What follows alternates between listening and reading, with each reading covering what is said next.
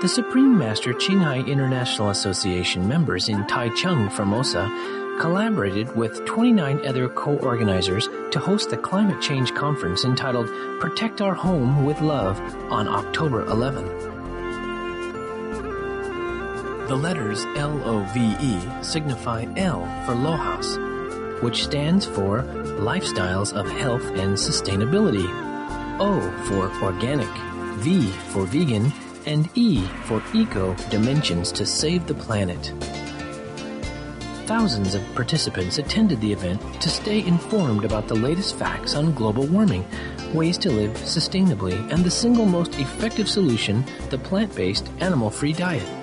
The conference was co-hosted by Thelmo Luis Buddy Cunanan, the famous Philippine TV host of NBN television.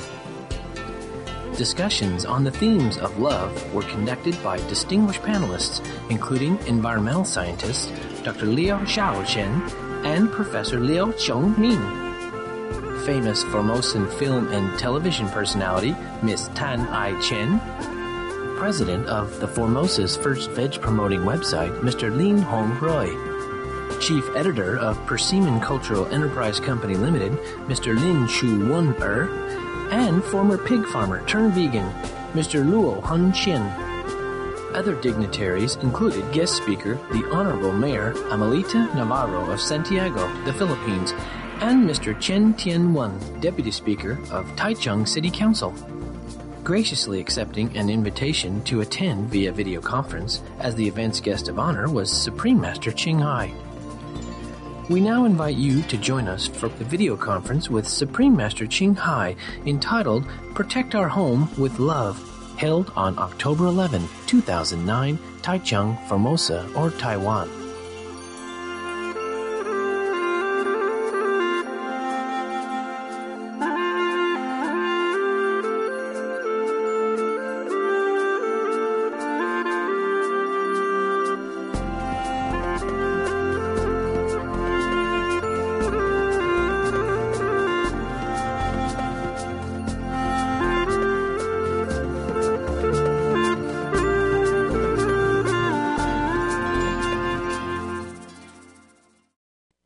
Greetings, honorable guests, ladies and gentlemen, and welcome to Climate Change Conference Protect Our Home with Love, which stands for LOHAS, Organic, Vegan, and Eco-Friendly. Greetings too to our worldwide viewers who are joining us today live through Supreme Master TV's 14 satellite platforms, IPTVs, cable TVs, and Internet TV via www.suprememastertv.com. Let's care for this planet and protect the environment today through this conference. I'm your host, Buddy Cunanan. Global warming and climate change have become serious worldwide concerns. The issue of climate is no longer just one-day news event, but now has a serious impact on everyone's daily life. Yes, very true. You know, there are so many terrible disasters that have happened. From the 2003 European heat wave to the 2004 South Asian tsunami to the 2005 Hurricane Katrina, to the 2008 Cyclone Nargis in Myanmar, to the recurring wildfires in California and Australia, to the terrible typhoons Pepeng and Ondoy that devastated Metro Manila and many parts of northern Luzon. And of course, the disaster caused by Typhoon Morocco in Formosa, Taiwan this August. And lately as well, Typhoon Parma, which did not land in Formosa, Taiwan, but caused a lot of disaster in Yilan, which made us feel like we are facing the climate change. Indeed, you know, disaster relief, making arrangements for refugees, victims of energy and food crises, collapsing ecological stability, international, regional, and local cooperation. All of these are happening around us. Today, we are extremely honored to be able to invite many researchers and experts to join our conference. And through panel discussions, they will thoroughly explain the main causes and the effect of climate change and make concrete suggestions in 4 dimensions: LOHAS, organic, vegan, and eco, to address this global crisis. Yes, This conference is a product of so many groups and people coming together to protect the earth and protect the environment. And so, we have 29 co-organizers who have helped make this conference happen. At this juncture, I'd like to say a special thanks to Chongqing University for providing Huishen Hall, this beautiful place where we can come and meet and talk about this very pressing issue of climate change and global warming. Yes, it's really such a beautiful place. Now, we would like to invite Dr. Shao Jiefu, the president of Chongqing University, for his opening remarks.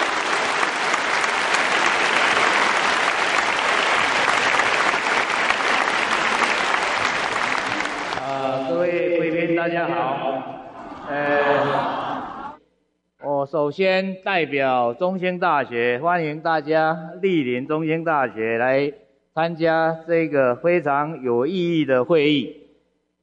虽然这一次会议是用学术性的这个研讨会这个字眼，但实际上呢，整个这个会议经过精心的这个设计能够让每一位的来宾都能够清楚的了解并接受这一次会议所提供的一个非常重要的气候变迁的讯息。我想大家都非常了解全球暖化所造成的这个气候变迁已经开始影响到全世界，也常常成为国际间各种重要会议的焦点议题。近年来不断有旱灾、水灾以及粮食短缺的问题，多少都跟这个全球气候的变迁有密切的关系。那么特别台湾8月份有创纪录的雨量，莫拉克台风造成非常严重的伤害这个就是一个非常明显的例子。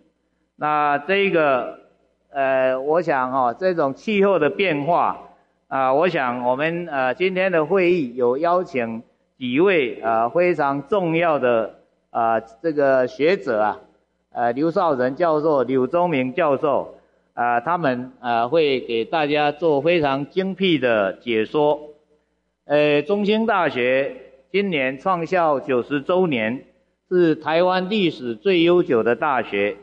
目前农业与自然资源学院、生命科学院、兽医学院、理学院、工学院、文学院及社会科学管理学院有7大学院，是教育部5年500亿的顶尖研究型大学。我们特别在农业科学跟工程的领域表现非常的杰出。特别在农业科学，我们已经进入世界100大，就是85名。所以呢，我们这个农业方面有非常杰出的科技人才跟资源，长期以来在农业的研究跟推广上面不遗余力。同时呢，我们把这个研究也落实在生活上，所以我们创立了全台湾第一个有机生态校园也有这个有机的这个农屋市集，希望我们能够与消费者做很好的沟通桥梁。那么所以我们希望能够对这个永续的发展有主要的贡献。那最后呢，我谢谢主办单位的用心，那么他以其他的协办单位付出很多的心力，最后祝福大家身体健康，万事如意，研讨会很成功，谢谢。Thank you, Dr. Shao. Chongqing University is a brilliant university in Taiwan, and its campus is so eco-friendly and pleasant. I think this is an environment that we should have on this planet. Yes, I agree. Going green these days is something considered special. However, years and years ago, it was a normal thing for our ancestors.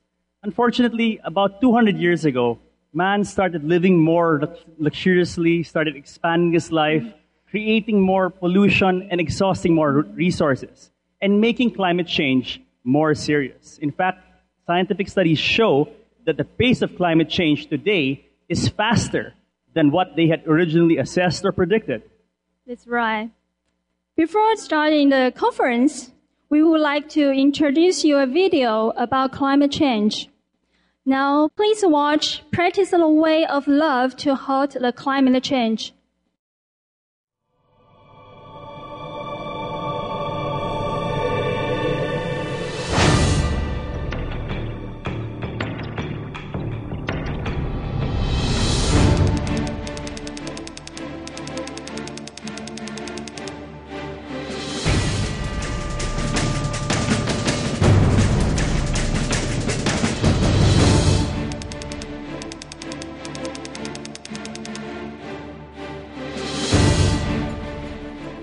If you knew our home could be completely destroyed, or our lives are seriously threatened, would you let it continue going on?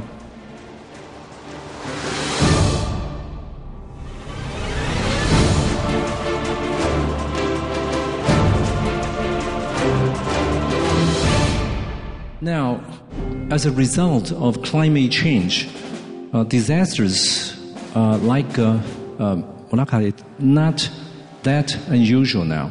So we have to be prepared for the worst.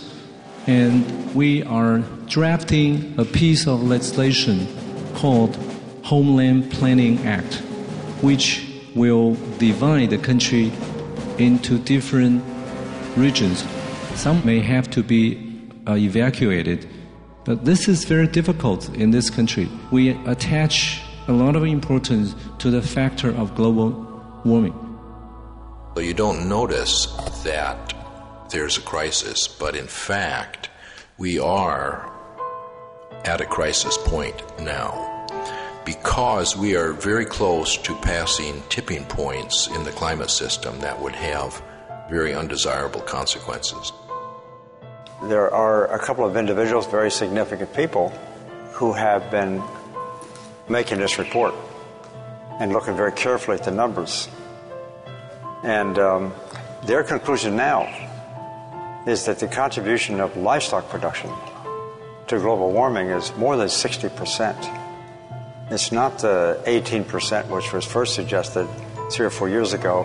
It's not even the 50-some percent suggested a short while ago. For past years, the livestock industry continues to expand. Where are the expanding lands and huge amount of grain coming from? Amazon deforestation increased 69% due to demand for meat during August 2007 and August 2008. The livestock sector is by far the single largest anthropogenic user of land. Deforestation is playing a major role in climate change. More than 300 experts stated, if we lose the forests, we lose the fight against climate change. A more urgent crisis is happening in the permafrost. Gases like methane are being released from the permafrost and the seafloor. As the gases will be released in huge quantities, the situation will be out of control.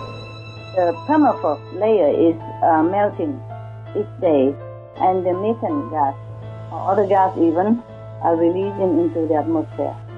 Methane and nitrous oxide is made by livestock rising, livestock skipping.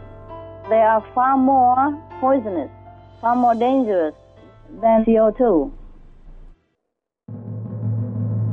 Another gas implicated in several mass extinctions in the Earth's history is hydrogen sulfide. This colourless and highly toxic gas deadens our sense of smell and at higher concentration causes blindness and eventually death. Livestock and chemical fertilizers seriously pollute the water. People use targetless fishing trawlers, promptly destroying the ocean ecology. The ocean area lacking oxygen grows. Hydrogen sulfide then results in a dead zone.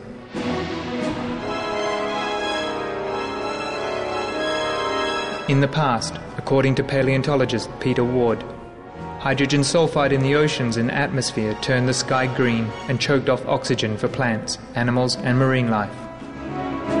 He further warned that global warming caused by human activities could reproduce the same hydrogen sulfide situation that killed more than 90% of life during the Permian period. Our home is being destroyed, and our lives are facing serious threats. We need to curb climate change. The point of no return is when you get to a place where the dynamics of the system takes over, and then you can't do anything about it. It's too late. There are many things that people can do to reduce their carbon emissions, but changing your light bulb and many of the things are much less effective than changing your diet. Meat production and consumption is hugely intensive in terms of carbon dioxide emissions. Unless we change our food choices, nothing else matters, because it is meat that is destroying most of our forests. It's meat that pollutes the waters. It is meat that is creating disease, which leads to all our money being diverted to hospitals. So it's the first choice for anybody who wants to save the earth. Then if you eat less meat, you will be healthier, and so would the planet. There's where the climate problem is, our meat consumption.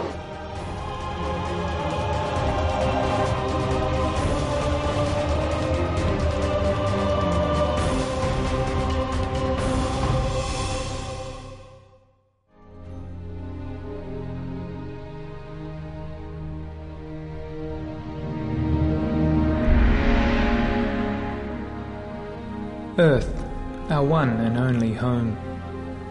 Earth nurses all life with love. It's time for us to be guardian of our Mother Earth, to protect our home and all the co-inhabitants with love. The lifestyle to love the Earth, called LOHAS. LOHAS, lifestyle of health and sustainability.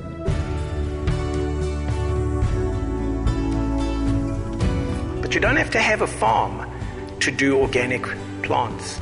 You can plant tomatoes in pots on your balcony. You can put potatoes in them. You can have these shelf pots that you can plant all your herbs in. You can plant your lettuces. Try something. Just experiment. In one of the longest studies ever conducted on organic farming practices, researched by the US-based Rodale Institute, has found that organic soil management not only minimises fossil fuel use, it can also reduce atmospheric carbon dioxide by removing it from the air and storing it as carbon in the soil. Scientists at the Institute estimate that if organic practices such as planting cover crops, composting, and crop rotation were implemented on the planet's 3.5 billion tillable acres, nearly 40% of current CO2 emissions could be absorbed.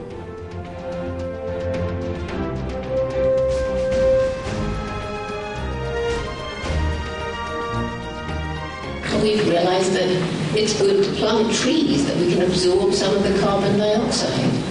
We've learned enough to know that the breeding of hundreds and thousands of animals for food is terribly damaging to the environment, so more and more people are eating less meat or no meat. I do what I do today as a hardcore vegan for the love of the animals.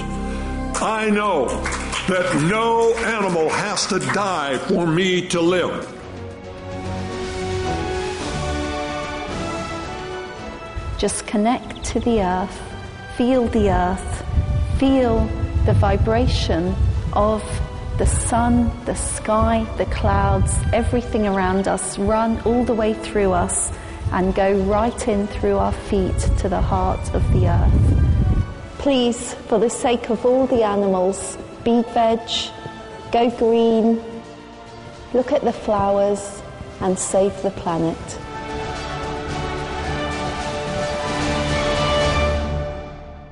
Ladies and gentlemen, this video is a reminder for all of us to respect and cherish lives and to halt climate change in order to preserve the beauty and the harmony of this planet. Yes, let's work together with love and change our daily life and attitudes so that we can end the crisis of global warming.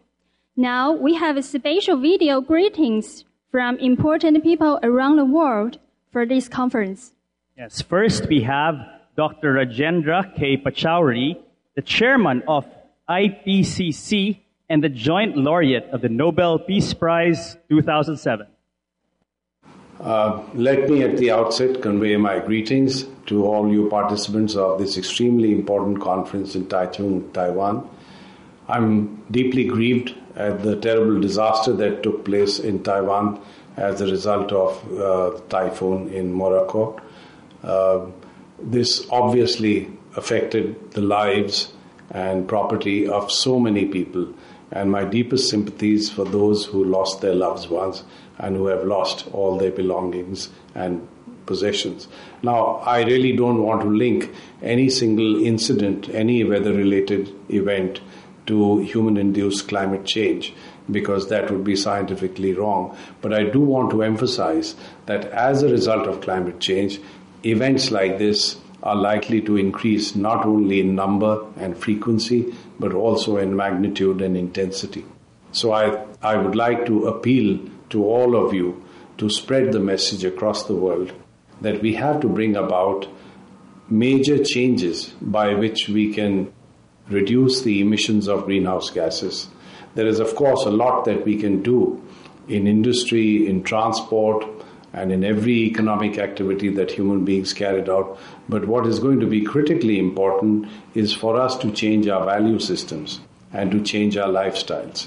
An important element of changes in lifestyles is to be able to alter our diets. Unfortunately, the world has gone into a pattern of excessive consumption of meat protein. And you find that wherever incomes go up, people start consuming more and more meat, more and more animal protein.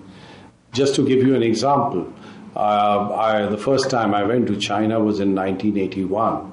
And at that stage, about the only meat that people ate was pork, or some amount of poultry products.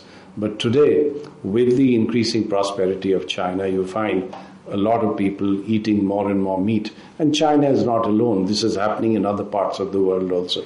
I find that even in India, which is essentially a vegetarian society, a great move towards eating much more meat, much more poultry products, and so on.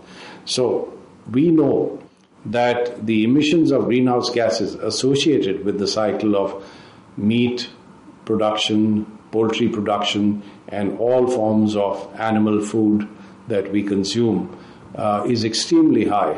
And one means by which we can reduce the emissions of greenhouse gases is to see that we cut down on meat consumption.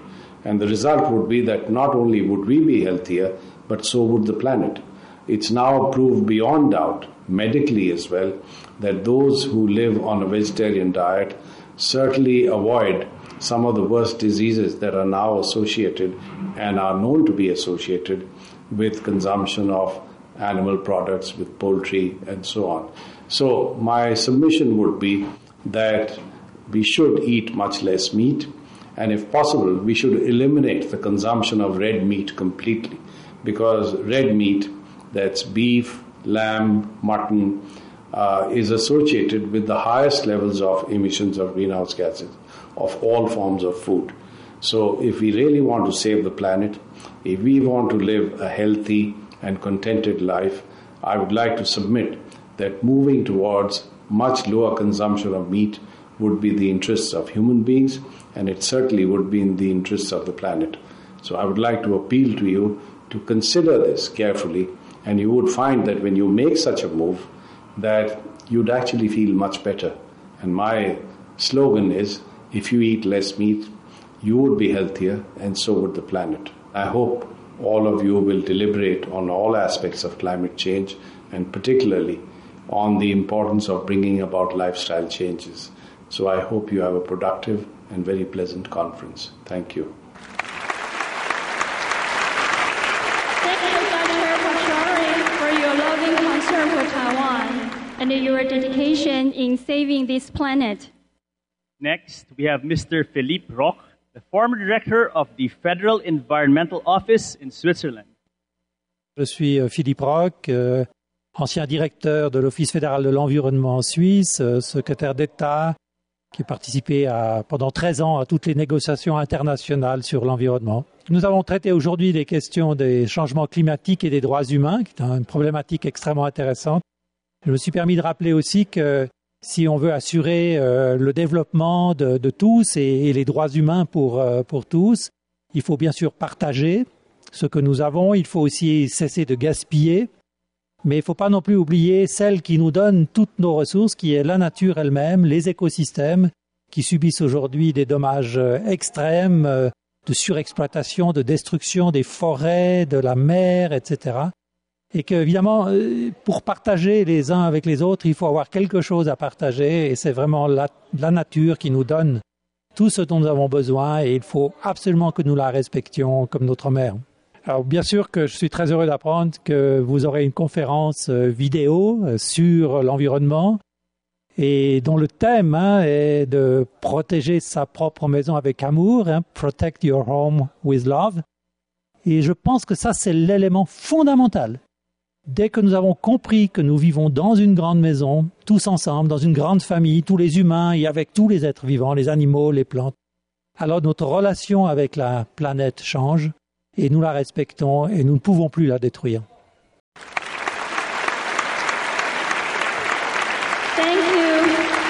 Thank you, Mr. Philip Rock, for your encouraging words. Next, we will have Mr. Gilberto Natalina, the City Councilman of São Paulo City, Brazil. Meu nome é Gilberto Natalini, sou médico, praticante da medicina e sou vereador da cidade de São Paulo pelo PSDB. Estou no meu 3º mandato de vereador. É muito importante que se realizem conferências como essa pelo mundo, porque o momento é um momento muito difícil, muito complexo.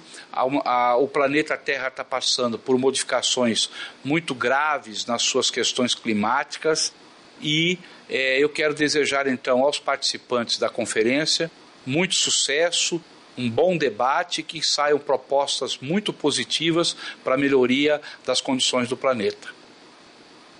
O governo brasileiro está devendo para o mundo uma posição firme com respeito ao combate ao desmatamento da Amazônia e das nossas florestas.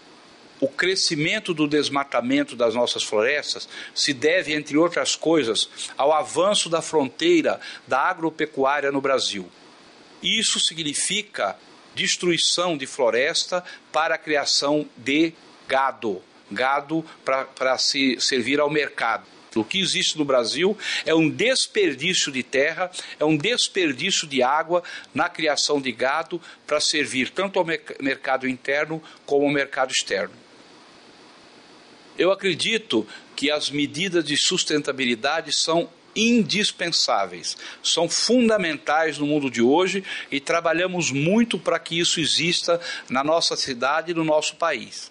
Acredito também que a agricultura orgânica é um caminho muito importante, muito saudável para a proteção da saúde humana e também para a proteção do ecossistema, uma vez que os agrotóxicos são grandes destruidores. Dá aqui um exemplo prático, grandes bandos de marrecos na região, por exemplo, do norte fluminense, na Lagoa Feia, foram dizimados por uso de agrotóxicos em plantações no entorno da lagoa.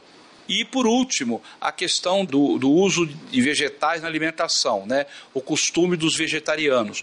Isso também pode ser uma medida extremamente importante, mas aí nós esbarramos nas questões culturais da humanidade, de povos de vários países do mundo que durante milênios se alimentaram de carne animal e que é preciso haver todo um processo de educação, um processo de discussão para que as pessoas possam mudar de hábito. Eu quero pedir ao Dr. Pachauri e à Suprema Mestra para que se dedique, e tenho certeza que eles vão se dedicar, com todas as suas forças, para que esse encontro seja vitorioso. E quero pedir também para que todos os participantes do encontro vistam a camisa da sustentabilidade, da defesa do planeta e nos ajudem, particularmente nos países em desenvolvimento e nos países mais pobres, para que os povos desses países possam superar a miséria, superar a pobreza e defender o planeta. É o nosso desejo sincero, em nome da cidade de São Paulo, em nome do povo paulistano. Muito obrigado.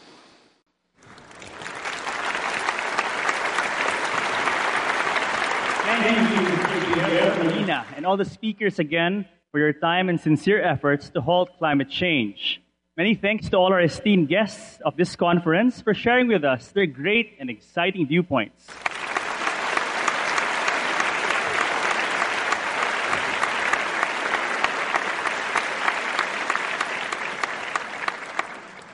we're extremely fortunate today to have so many experts who will thoroughly explain to us the main causes and effects of climate change and make concrete suggestions of actions that can be taken.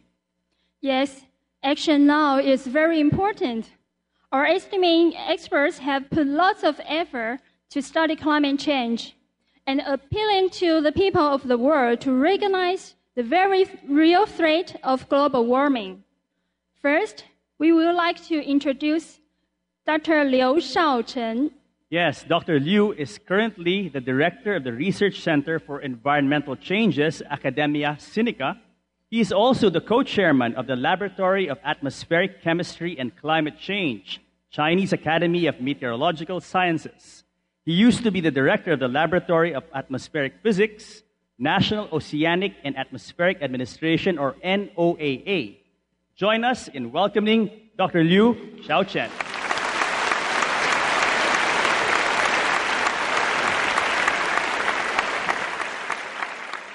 Thank you. Supreme Master Ching Hai, President Xiao Jiefu, Honorable VIPs, ladies and gentlemen, good afternoon. Thank you for inviting me to share with you this afternoon about one important subject, that is global change and the August 8 flooding by Typhoon Murak. Global change or global warming is going to give us the kind of environment to make August 8 disaster more often and worse. I think that message is extremely important.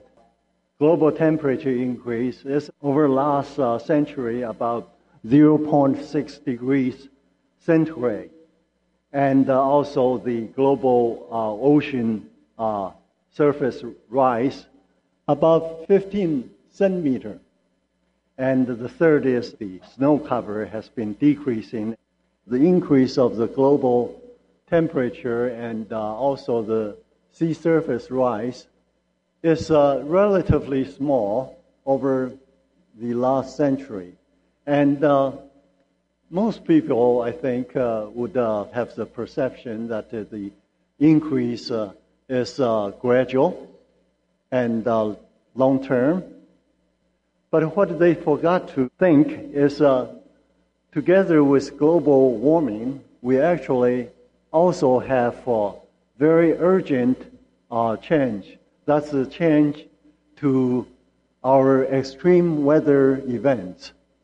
Significant increase in very heavy precipitation and also decrease in very light rain has been occurring all over the world. We'll show you some example. Even over the oceans, the same thing has been happening. And with the increase of very heavy precipitation comes the increased risk of flooding and also mudslides, just like the August 8 flooding in southern Taiwan.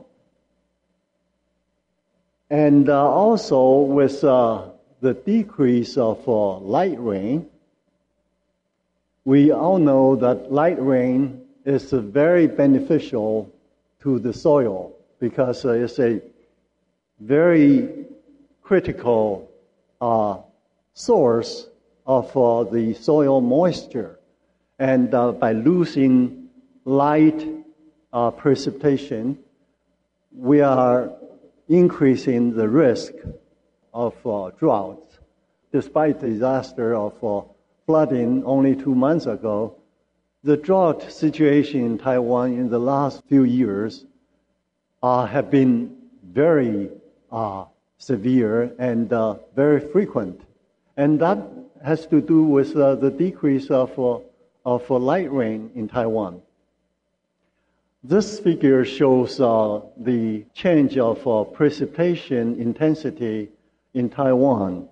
Showing to the right, these are very heavy precipitation. Here are very light precipitation. And different color means the average of every 10 years, except the blue one is the last 5 years, 2001 to 2005. And years 1961, 1970 is on top. You see light precipitation has been decreasing and heavy rains increasing. This is the whole United States. You can see the same thing. The heavy precipitation are increasing. The light one, United States, are different from Taiwan. The light one actually didn't show much change. That's mostly because in the U.S. in the last 50 years or so, the entire precipitation has been increasing, while in Taiwan, the total precipitation has been rather constant. This one is for China, of course, you see. This shows the linear trend of number of days of very light rain, 0.1 millimeter per day. That's Chinese drizzles, or Chinese called Mao Mao Yu. And blue means decrease. And you can see over most China has been decreasing. There's some exceptions. And over Taiwan, we had the same thing. Our light drizzle, our Mao Mao Yu, decreased in the last 45 to 50 years. Our Mao Mao Yu 50 years ago was 70 days per year, but now we got only 35 days. A factor of 2 decrease in drizzles in Mao Mao Yu. That's a big loss of precipitation, particularly for places like Taichung and further south. And in the spring, we need the light drizzles to give us the precipitation for the spring planting. Researchers in Academia Sinica in the last 2 years has been finding some very alarming changes in heavy precipitation. Essentially, in the last 50 years, we found that the top 10% very heavy precipitation increased by almost a factor of 2. So that's a large increase in 50 years. And corresponding to that, the light precipitation decreased by a factor of 2, by 50% or so. And that's a very large change for Taiwan. There are only 4 typhoons in average each year landed in Taiwan.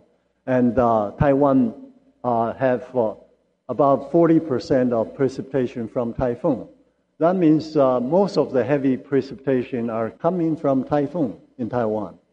And in other words, the very heavy typhoon precipitation in the last 50 years has increased by a factor of 2.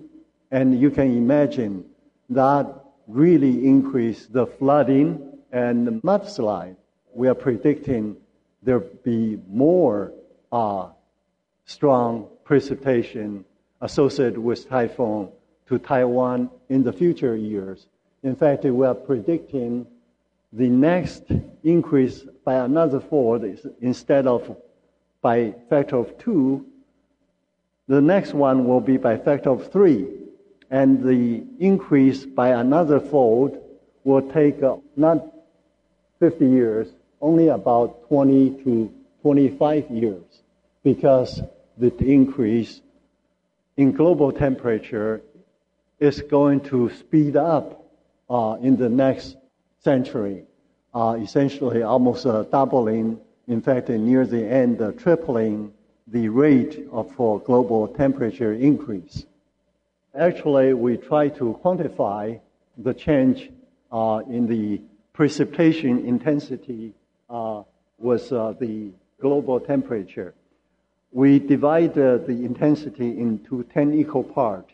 So this is the top 10% precipitation, very strong precipitation, typhoons.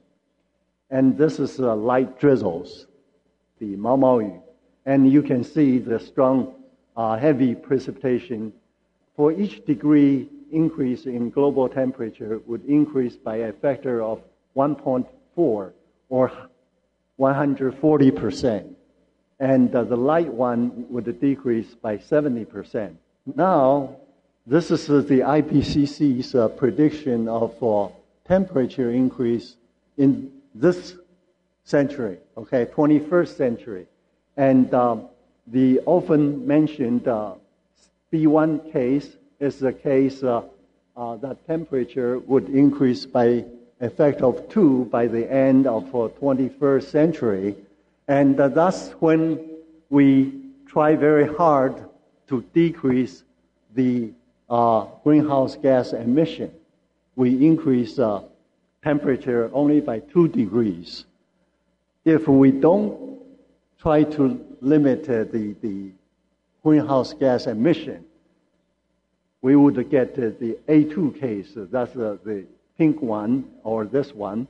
And A2 case, the temperature increase is fairly close to 4 degrees.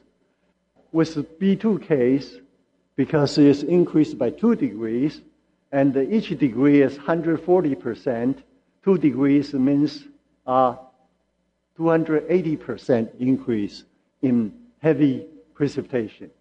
And A2 case is 4 degrees, 4 times 140 is 560% increase in precipitation, heavy precipitation. And that's really alarming. I can't believe living in that kind of environment. And that means that typhoons in Taiwan would bring 3 to 5 times more heavy precipitation. And imagine that would mean at least 3 to 5 times more floods and more mudslides. And here I want to mention that we should not forget decrease of light precipitation because it's in different seasons in Taiwan. It's in winter and spring. The decrease of light precipitation will continue increase the risk and the frequency of drought in Taiwan. This shows for southern China, it's the similar thing. The heavy one is not as much. It's 63% for each degree. And that's about half of Taiwan. The pink one, you see, the global average, the heavy precipitation would increase by 110%, a little bit less than Taiwan, but very large. And these increases are going to be larger in the tropical region. And that means where a lot of precipitation already is going to increase more. And also in places like India in the summer monsoon, they have very heavy precipitation. Those are going to get more and more frequent. So the place with a lot of flooding is going to have increase. But where there's very little precipitation, actually the drought is going to get worse. What we are saying is that globally we are seeing the same thing. Very alarming change in heavy precipitation and light precipitation. And the only way to stop these kind of disastrous change is to stop increasing greenhouse emission. Thank you for your attention. Thank you, Dr. Liu, for your insightful speech. Thank you very much, sir. We need more scientists like you to awaken people and make people understand the seriousness of climate change. Let's give him another round of applause, please.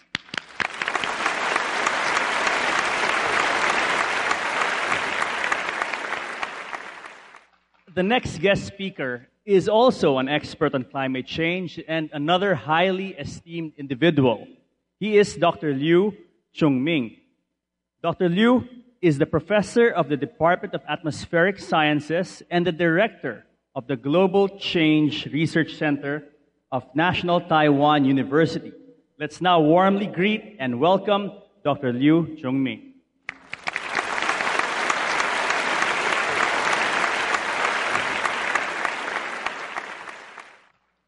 Thank you, ladies and gentlemen. I'm really honored to be here. In the past 10 to 15 years, I've been attending many different kinds of seminars, conferences, lectures, and so on. But today is more than 1,000 audience, and I understand through broadcasting, it's probably like 100 million. I'm really honored to have this opportunity to talk about what I've been doing in the past few years. Climate change is ongoing, and the global temperature keep warming. It's actually like Typhoon Morak. People in Taiwan thinking it's very serious. Then probably next year or the year after, we will have another typhoon probably breaking this year's record. So what we need is we need to adapt to the climate change. We have to live with it. We have to dance with it. We have to stay alive with the coming disasters. And to pave the way to do it, it's not just personal, everyone, what we can do about it. We actually need the government. We need people working together. So we need the law. We need to establish this National Climate Security Act. What I want to talk about is adaptation is to decrease climate vulnerability and to increase adaptation capacity. This is the general temperature increasing trend in Taiwan, and that's a global trend. So this is just saying that we are in the same warming trend as the world. This shows that the central part is climate change. Okay, this means that the ongoing climate change composed of a lot of events like temperature increase, heavy rainfall, and sea level rise, everything. So it will have more hazards, disasters, and will affect our primary industry like agriculture and so on. And certainly will affect our ecosystem and human health, and will need all people concerned to be involved. We just saw the video showing that our President Mao has mentioned about we will establish the national protection law. This is all included. So under the United Nations climate change framework, we usually talk about this mitigation. So we have like Kyoto Protocol. We talk about to reduce the greenhouse gas emission, including the theme of today is actually how to reduce the emission. But the other thing is adaptation, which means we have to live with the climate change. So we have to do the impact assessment. We have to have a certain strategy for the coming 100 years. We need to know how to live with it. So under UNFCCC, they actually have this Nairobi work program for this developed country, and certainly for the least developed country. They all need to work on this subject. First of all, you need scientists to work together to project the future climate change and to assess like sea level rise. So Taiwan, we probably lost how much of land. So we probably have to just protect ourselves, and we probably to live inward. And also about this heavy rain, if we can estimate that how much frequency of this heavy rain will increase and how much amount of water will come in, then we probably have to figure out, for the mountain area, could we have more people living there? I mean, all these landslide, the more serious events will come out. So what we should do with that? So that's actually a very difficult task. And this is under UN development program. They also have a strategy to do this, a similar concept. And definitely this, for this coming disaster, we always have lost. So talk about adaptation is just to minimize the loss. So in a simple wording is that this year we have record-breaking rainfall. We also have record-breaking loss. But later, for the coming years, we probably have another record-breaking rainfall and typhoon and so on. But we don't want to have another record-breaking loss. How much we can benefit from doing this adaptation task. And this is talking about worldwide, besides UN, each country. What they do? Are they doing on this subject? Like EU, Canada, Australia, Netherlands, and the United Kingdom. UK actually passed a climate bill to tackle this issue. And for developing countries like China, like India, they have set up the initial program to work on this. And certainly for these least developed countries or small island developing states, they are working on these subjects under UN guidance. And currently in Taiwan, last year I've been working on this project. So we did a certain survey, and seems that most people in Taiwan, they understand the current status of climate change. They know the threat to these small islands. Okay, and the issue is how can we tackle this? For instance, if another typhoon Morak coming, do we construct more? Like a high wall, so we protect ourselves within it? The engineering approach probably will not work. So we need something else. We need a non-engineering approach. However, talking about the adaptation, people will say that once you adapt to the climate change, probably means that we will not be facing another serious typhoon. Actually not. We will still have a serious typhoon because the temperature warming, we have higher temperature seawater, and will help to intensify the intensity of this typhoon, and also widen the typhoon influence area. The natural disaster still cannot be avoided, but we can hope to reduce the damage. That's the general expectation we hope. Under this general idea, last year, we proposed a framework on the national climate change impact assessment and adaptation strategy.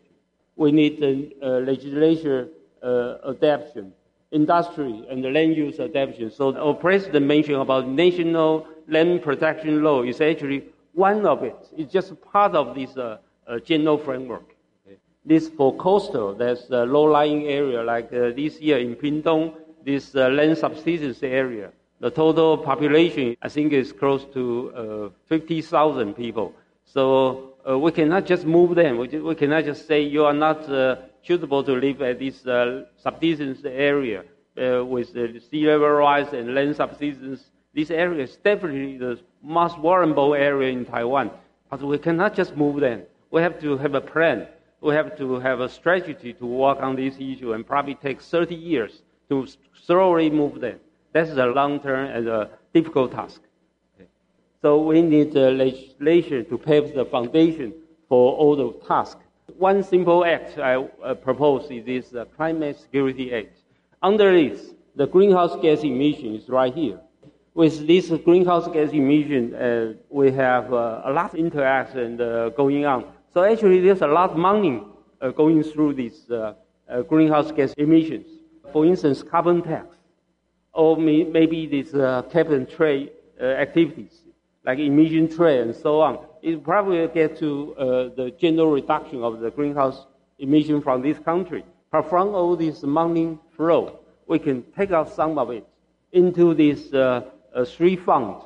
One is called Climate Security Fund, which for each disaster like this year, government have to pour out a lot of money just for rebuilding the areas. And the other is for minority fund, for those the most disadvantaged minority welfare.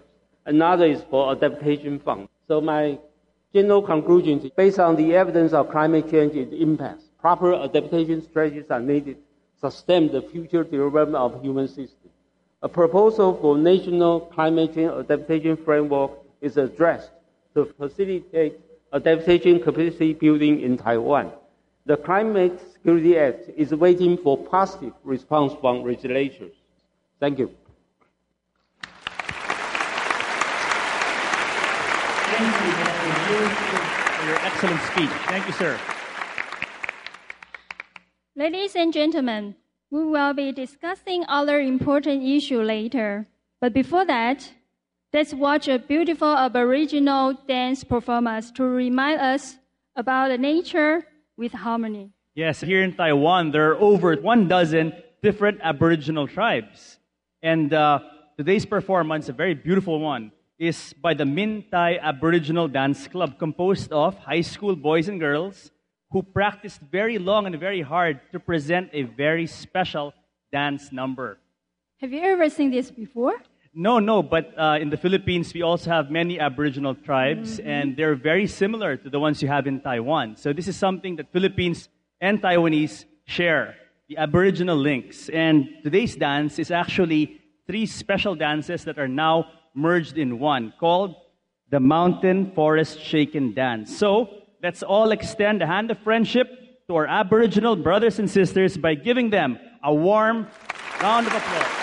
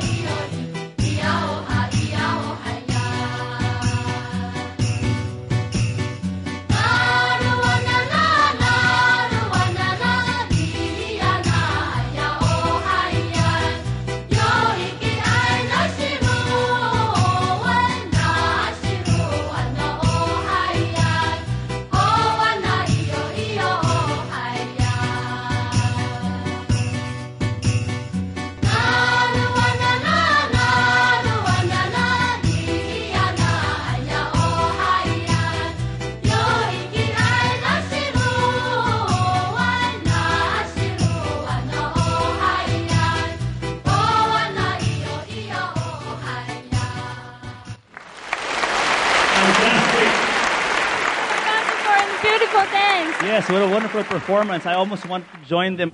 No, this is a beautiful example of the beauty of ancient traditions and the need for all of us to preserve these for generations to come. Now, many thanks to the Min Thai Aboriginal Dance Club, whose members are actually members of Taiwan's indigenous tribes as well.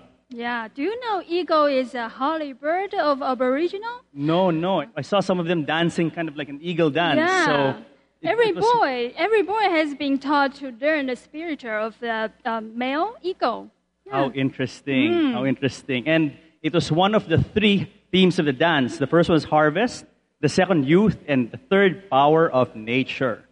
We have a special video greeting for all of you from Miss Liv Cleveland. She is the information director of the Norwegian Animal Protection Alliance, who will share with all of us the need for humankind to coexist with nature. Greetings to all of you who participate at the conference. This is Liv Cleveland. I work for the Norwegian Animal Protection Alliance as a lawyer. And I'm working to try to give animals the rights that they deserve in our society.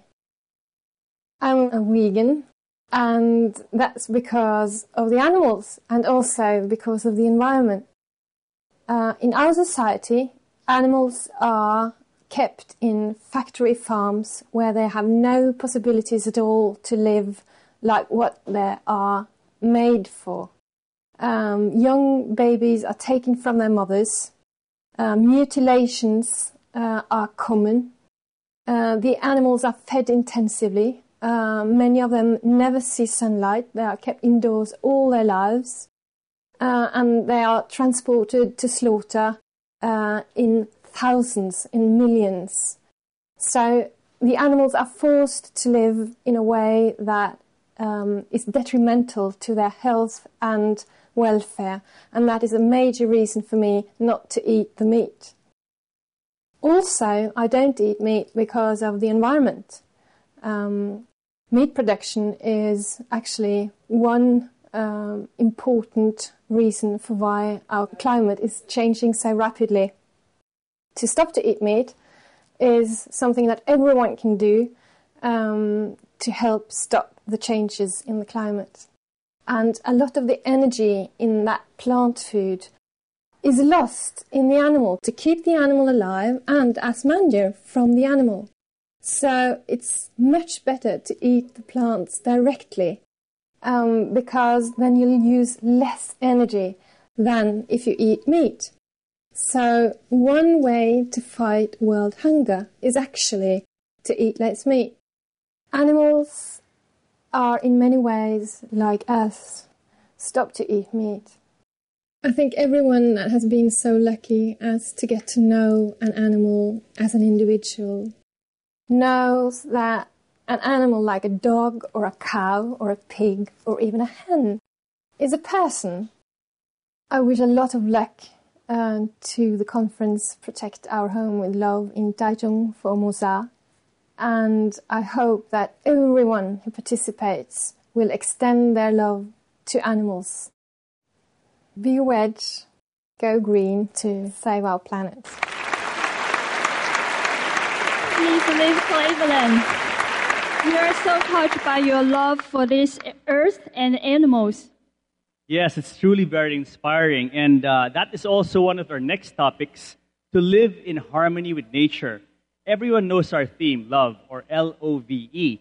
And we hope that all of us can live simple, healthy, and of course, vegan lives. Our next speaker is someone most of you are familiar with, Miss Tan Ai Chen. She is a true animal lover who has rescued many stray cats and dogs and beleaguered animals. A famous movie and TV actress, Miss Tan is also a vegetarian cooking show host.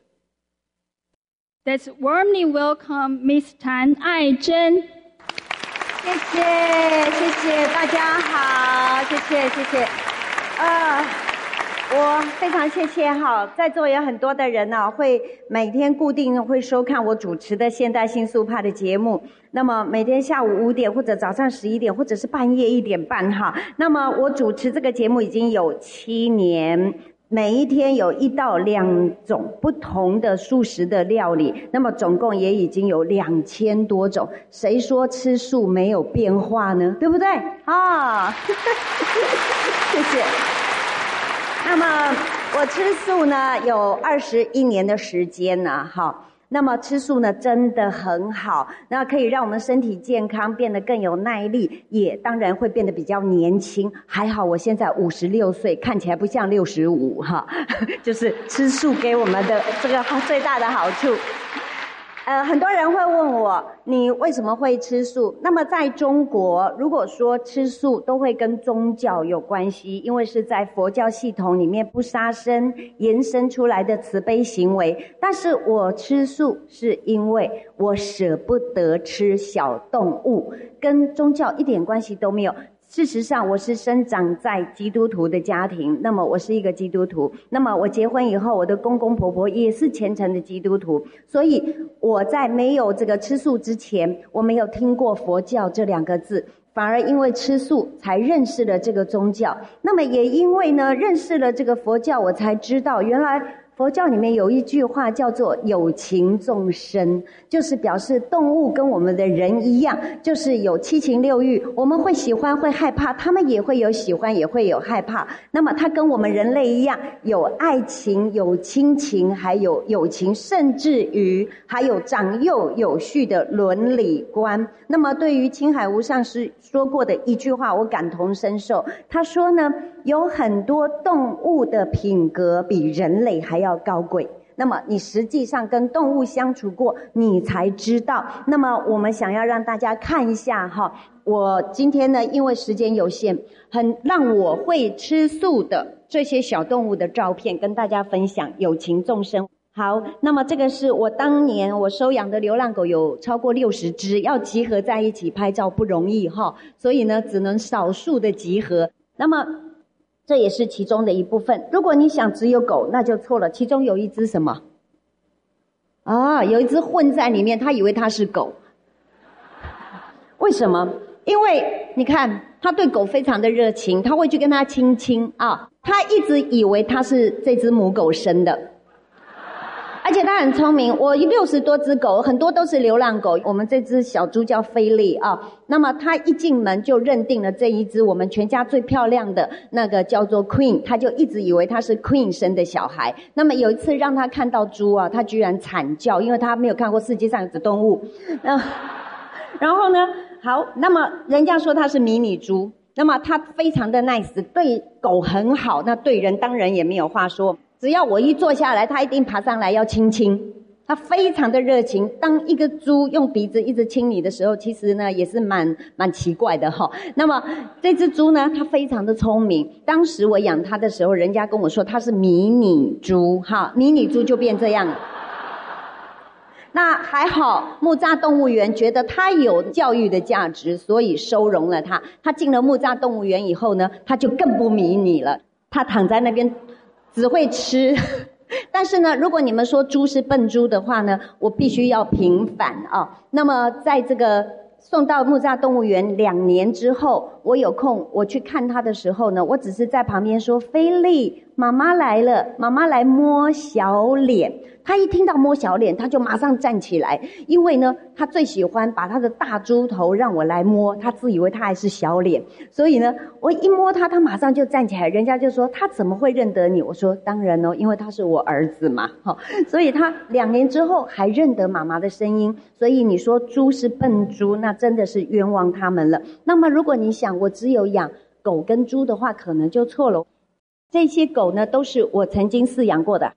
这是獒犬啊，大家都知道獒犬会吃人，对不对？很凶。但是呢，事实上呢，我从它的身上印证到，因为我每天放佛经给它听，然后让它听佛号，不到半年，它不但不会咬人，它甚至于可以让邻居不认识的小孩每天牵着它出去散步。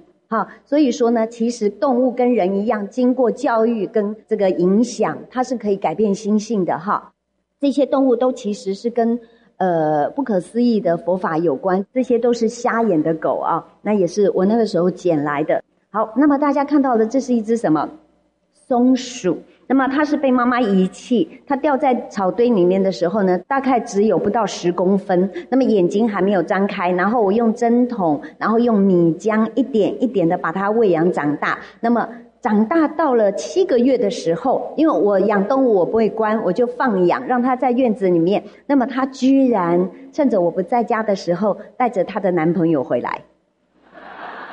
是一只长得非常英俊的大松鼠。那么每一天呢，它把它自己吃的食物吃完之后，都会留1-2颗葡萄，偷偷的咬着带到围墙外面给她男朋友吃。那以后我就会帮她准备 double 2份，然后她自己吃饱了再带给她的男朋友。可是每一天她都是这个样子，跟他出去谈恋爱，然后晚上回来睡觉。可是慢慢的她就不回来睡觉了。那么但是她每天还是回来会咬食物出去给她男朋友，因为我一定会帮她准备了1份。那么到了8个月大的时候呢，她居然有一天开始她也不回来吃东西了。我非常着急，我就打电话问这个木栅动物园的兽医，他了解了这个情况之后再问我他几个月大，我说8个月大，他就直接跟我说了一句话，恭喜你做阿嬷。所以你说他们有没有爱情？有，我非常恭喜他有这样子的一个归宿。好，我们再来看下面，他像不像我生的？跟我长得好像哈。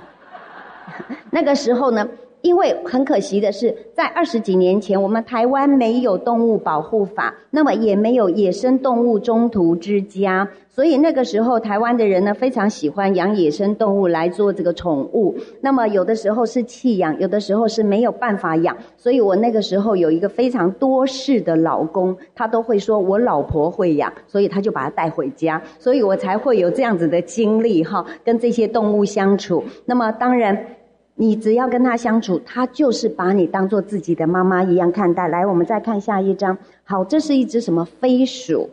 飞鼠也是因为它出生以后，它的妈妈不愿意喂它奶，它的主人也不会养它，所以呢，我把它一点一点的养大，到最后我还要教它怎么飞，因为它以为它是狗，它是用脚在地上走路。那么我们就在想说，飞鼠在森林里面最怕什么？老鹰，对不对？可是我们家的飞鼠跟老鹰可以共同相处。来，我们再看下一张。好，这是我那个时候收养的一只台湾凤头苍鹰，这是我那时候收养的一只猫头鹰。好，你看在森林里面，他们互相会说你是我的食物。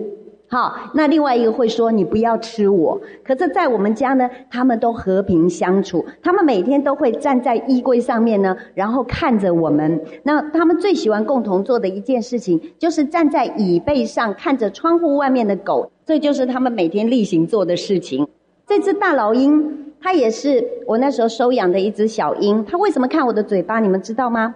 因为鸟都是用嘴巴喂孩子，对不对？他把我当妈妈，我只要回家，他一听到我开门的声音，他就在里面一直大叫，然后他每天都要看我的嘴巴有没有食物，所以我也会故意放一点食物用嘴巴喂他吃，让他感受一下这个亲子的这个感觉哈。好，这是一对鹅，在他们身上，这一对鹅爸爸鹅妈妈的身上呢，我看到了他们那一种没有办法这个去形容的一种爱情，还有父母子女的亲情。好，它真的深深的让我感动，希望将来有这个机会跟大家分享这些小动物的故事。你们说蛇认不认得人？好，跟你们说，冷血动物，但是它也认得人。当我们靠近鱼缸的时候，你每天喂的鱼，它是不是会靠近你？当不认识的人是不是会游开？对不对？所以说冷血动物它同样认得人，它当然认得，因为它在我的身上都非常的觉得舒服哈。好，这是我去采访一只黑金刚猩猩，它关在一个笼子里面，我进去里面采访它。那么曾经有个动物叫顽皮家族，对不对？好，那么他们说我是搏命演出，可是呢，我非常的难过，因为在这只金刚猩猩的眼睛当中，我看到了是一个非常悲伤母亲的眼神。因为我们大家都知道，野生动物被关到动物园里面，被迫离开他的家人，但是他有没有感情？有，他跟我们人类一样是有亲情的。所以说永远忘不了那一副感伤的神情。所以说我们要爱护动物，当然最直接的方法就是保护它。昨天有一个人跟我说，很多人抱着狗跟猫说我很爱动物，但是怎么舍得嘴巴说爱动物，但是嘴巴继续啃食动物的肉肉，对不对？所以说呢，我们将心比心，动物跟我们一样是有情绪的，所以呢，我们不要让我们害怕的事情加诸在他们身上的痛苦。所以这就是我吃素的原因。谢谢各位让我有机会分享，谢谢。Thank you, Ms. Tan Ai Chen, for your very heartwarming and moving stories. Very inspiring. Thank you. Have you watched Ms. Tan's movies? Yes, since I was a little girl. You know, I think it's great that celebrities get involved in good causes because they're able to influence other people to do good deeds as well for nature, for the animals, and for environment. Don't you think so? Yes, I totally agree. And I love Minnie Pigs because of her. Many people and most friends of mine are paying more attention on animals and the stray cats and dogs. That's great to know. Okay, our next speaker is Mr. Lin Hung Rei, who is the president of Swiss, the first website promoting vegetarianism in Formosa. So let's all welcome Mr. Lin.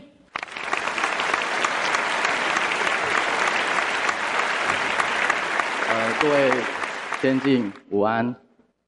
今天很荣幸来到这里跟大家分享如何做一个自在的素食者。那首先呢，我跟各位分享一下我吃素的经验。我从吃素开始到现在总共13年。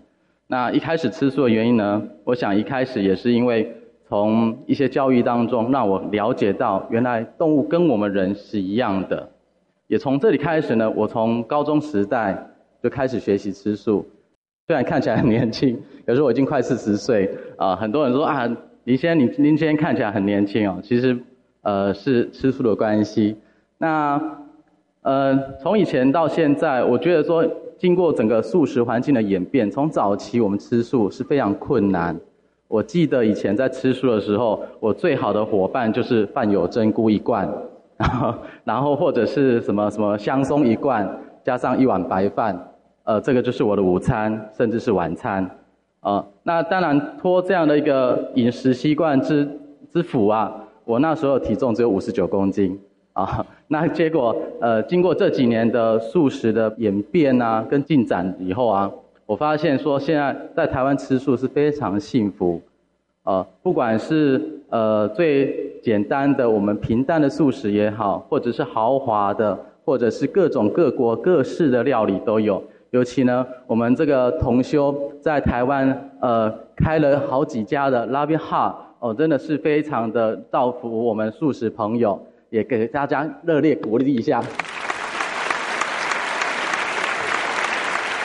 那我想在我们先前的几个演讲当中，我们知道地球暖化已经造成我们环境的变化非常严重。我们才不久的八八风灾以及前一阵子的台风都造成非常大的伤害。于是呢，我们开始发心，我们要开始吃素，我们开始要从每日的饮食当中开始呢降低我们肉食的一个比例。每个人都会说，干嘛要吃素？吃素有什么好？对不对？每一个人都有一个终极目标在那边。那我们呢，试着放下心去对待每一个人。也许他们暂时还是不能了解我们的苦心，可是呢，我们不用太过积极的去刺激他，我们只要呢随时偶尔丢给他们一些事实的真相。比如说我们先前所听到的一个博士的演讲，以及我们在 Master TV 所看到的一些讯息，我们偶尔丢一些讯息给他，偶尔丢一些讯息给他，渐渐的他们就会去了解。我简单举个例子来讲，我个人的爸爸早期是非常反对我吃素。那我采取的方式呢，我不是与他去争辩，我还是吃我的素那爸爸呢，他每次反对我总会证明给他看他的理论是错的啊。比如说吃素不营养，我就吃得胖胖壮壮给他看。他说吃素呢会不结婚，我就结婚给他看。一再的去解决他的困惑。渐渐呢，我们家的聚餐从素食是里面的一小菜一小菜开始，渐渐呢变成一半一半，半桌素半桌荤再过来最近这几年变成呢吃素的是一大桌那我爸爸的朋友呢，他每次来消遣他说你养这儿子怎么这吃素没男人味怎么样。那我爸爸反而最近会开始反驳那些朋友，说哪有，你看吃得这么帅，那这么年轻所以呢，我觉得说当我们在走这条路的时候，一定会面临很多的疑难，很多的挫折，但是呢，我们要坚定我们的理想，我们的信心。再过来呢，我们对自己内心来讲，也要保持的一个弹性。比如说，我们前一阵子在推行每周一吃素这件事情，那你可以从他每周一开始来下手，说来周一来，我们教你大家来吃素。那给他一个话题，给他一个方向，慢慢的去引导他。那借由这样的引导过程当中，他在学习当中发现他还有哪些观念不足，哪些的观念不是很清楚的时候，我们呢就适时的给他一些引导，给他一些方向，告诉他正确的吃素的观念是怎么样。那我觉得说，在我们一个引导别人吃素的过程当中，我们最重要是要与人和谐。这样子呢，你才能让他知道说，原来吃素是这么好的一件事情，是这么快乐的一件事情，是这么轻松的一件事情。当我们跟他相处的机会，跟他碰面的机会，都是我们播下素食种子的一个机会。你不晓得他随时什么时候会发芽长大，但是呢，总有一天他会开始成长，他会在这个心里面开始有这样的感觉，这样的认识，原来我们有不同的饮食习惯可以选择，我们有不同的方式去改变我们的世界这个是我们最好的一个方向。谢谢各位给我这个机会，谢谢。Thank you very much, Mr. Lin Hung Rei. Our next speaker is Mr. Lin Shu Wen-er. He is the chief editor of Persimmon Books, which is the leading vegetarian book publisher in Formosa. They published the Chinese version of The Mad Cowboy by Mr. Howard Lyman and the China Study by Dr. T. Collins Campbell. Let's welcome Mr. Lin Shu Wen-er. 各位现场的贵宾，大家好。我觉得我想要分享一下，我们怎么去跟大自然共处。我觉得其实跟大自然共处只有一个很简单的原则，那就是你把大自然当成一个人就可以了，你不用要求你把它当成神或者什么。我想大自然其实是一个好人，它给我们四季，它给我们一个你可以预测的时间，什么时候会有春天、秋天、夏天，它会随着季节来。但是偶尔它像人一样，它也会有一点脾气，所以它有的时候它会给你一点幽默感。你可能准备要去盛装赴会的时候，它给你一点下雨，然后你可能就是淋着落汤鸡，但是过了一会可能天气又好了。它其实是照着时间来，你如果顺着它的时间来做的时候，其实你所得到的大自然的庇护是非常的多的。但是现在的世界好像不是这样子。中国话有一句叫做天人合一，这是一个非常好的一个境界。但是如果我们真的体验到天人合一这个事情的话，我想应该不会有人愿意伤害大自然，因为伤害大自然等于就伤害自己。但是实际上面我们又是常常在做伤害自己的事情，所以其实这么好的一句话我们其实并没有做到。所以我觉得对待大自然的第一个原则，只要你把它当作人，人需要尊重，人需要你去爱它，你需要去呵护它。所以其实如果可以用这样的心情去面对大自然，你不用太复杂的道理，也不用太大的哲学，其实你就会知道我该怎么去亲近它这样子。那如何亲近大自然里面呢？刚刚讲了一个原则，那我认为有3个步骤可以做。第一个步骤就是说，先不要去急着认识大自然是什么东西，我们应该先去认识说我到底是什么东西，认识我们自己本身最重要的是什么东西。那什么是我们生命中最值得珍惜的？有的人可能会谈说可能是爱情，那也可能是金钱，但是其实在这里面所有的命题里面，如果没有生命本身，其实后面的爱情或金钱其实都没有任何的意义。所以我觉得第一个是要先认清楚说，大自然真的你认为它对你很重要吗？如果你真的认为它很重要的时候，你就自然就不会伤害它。但是因为大家都距离它太远了，所以未必会真的会这样子去认知这样子。所以我觉得如果当我们真的认识到这一点，我们才有可能真的认识到说我的生存跟大自然是结合在一起的时候，你才会开始正视这个问题。那第二步是什么嘞？我认识到说大自然真的对我很重要的时候，其实我们因为跟它距离又很远，所以我们需要开始学习。我常常看到说有一些父母或是年纪比较长的，他们可能会想要急于教育小孩子，可能要学钢琴，然后学一些别的东西。但是其实真正应该受教育的应该是我们自己本身，就是我们自己可能对大自然也都不是很认识这样。所以我们以我们大人的这个角色，我们反而应该要重新学习，到底我们是不是真的认识它。那认识它最好的学习方式就是向你的小孩子学习。你如果去观察小孩子，那大概4、5岁的这种小孩子，他可能才牙牙学语，你会发觉说小孩子对大自然是不会有惧怕的，他会去摸狗，甚至会去摸可能你认为比较害怕的蛇啦、蜥蜴的，但是我们反而会看到这些东西会害怕。有一次我在公园里面有一个小孩子，他看到一个所谓的攀木蜥蜴，他就过去想要去跟他阿嬷讲说，阿嬷那边有个攀木蜥蜴这样子。他阿嬷看到攀木蜥蜴之后，就立刻倒退了3步，就赶快把他叫回来说，那个是变色龙，你要赶快回来，他会咬你这样子。每个人看到大自然他不认识的东西都会害怕。那如果说我们真的愿意回到一个赤子之心啊，去向你的小孩子学习说，人出生其实本来就不怕这个东西。如果他愿意这样子去重新认识大自然的时候，其实他会发觉说，我们到底该吃什么东西这个问题其实就出来了。不信的话，你去看小孩子哦，小孩子你给他一片橘子一个苹果，他会吃得很愉快。但是你说一定要给他塞一个肉，或者给他吃一个虾子，他反而需要学习。那如果说你带小孩子去菜市场的时候，你去看他说，他会停留在一个蔬菜水果摊的时间久一点，还是他经过杀鸡的或是鹅摊或是猪肉摊，他会停留比较久。所有食物的味道其实就已经告诉我们说，小孩子还有一个人，他出生的时候他本来就是趋近于有颜色的漂亮的，但是肉本身其实就是红色的或是白色的，它没有像大自然的水果那么多的面貌。所以我觉得如果说我们诚心的回到像小孩子的心态去观察的时候，我们该吃什么东西其实它是一个很明确的答案这样。那如果说我们跟大自然共处里面呢，我可能还可以再提一个观念，就是大自然其实跟我们像是谈恋爱一样，我们其实跟他要的太多。那但是在谈恋爱的同时呢，我们当然有时候会要，有时候会给，所以呢保持的还蛮不错的，还蛮平衡的。但是人类对大自然要的太多了。那恋爱的人本身呢，如果说要的太多的时候，会有什么情况？可能这个男方或者是这个女方可能会翻脸。所以当他们要分手的时候呢，有好一点的可能聊一聊就算了。但是大自然，如果你跟大自然不好好相处，它其实跟你谈恋爱的状况是一模一样。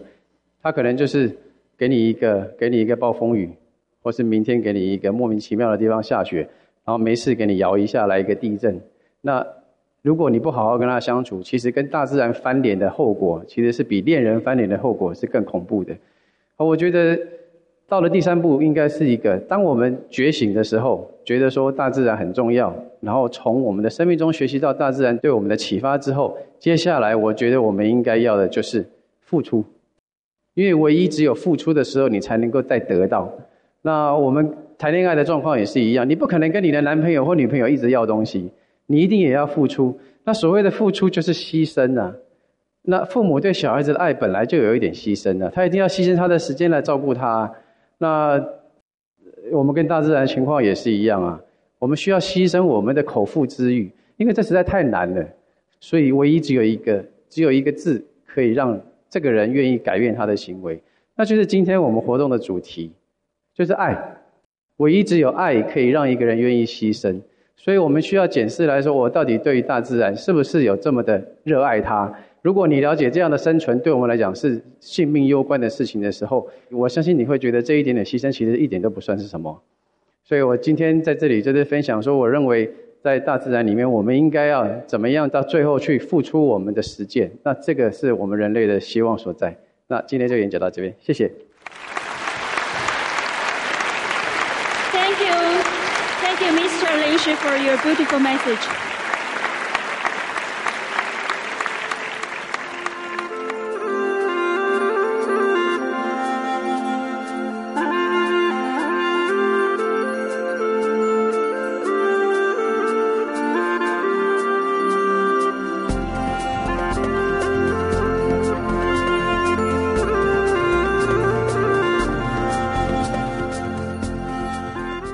我本身是养猪户，我现在转为素食，然后这场研讨会对我来说意义非常的重大。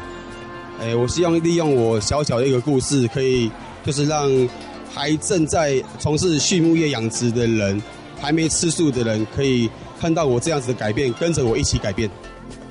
以素食的这个方式来改变整个暖化现象。不管是从医学的角度，还是说从大气的角度来看，它是目前最可行的方式。那我认为就是直接从每一个人的三餐着手，它立刻就可以改变整个的食物链，从农业一直影响到畜牧业这样子。那所以这个方式我认为是现在以及未来的主流。那以无上师的世界会所推广的这个方向，绝对是对暖化全世界的暖化还有气候变迁的改善有绝大的效益。我想提倡这个素食哈，我们一定要不惜余力了。那今天的这个研讨会哈，我是很希望能够让大家能够注重，能够开始做这个吃素食的这个准备哈。假如说还没开始的话，今天是一个好开始。开始的话，应当是更加倍去努力。那个全球的暖化的确是一个非常危险，它影响非常大的一个问题。那减低温室气体几乎是唯一的，就是说能减少全球暖化影响的办法。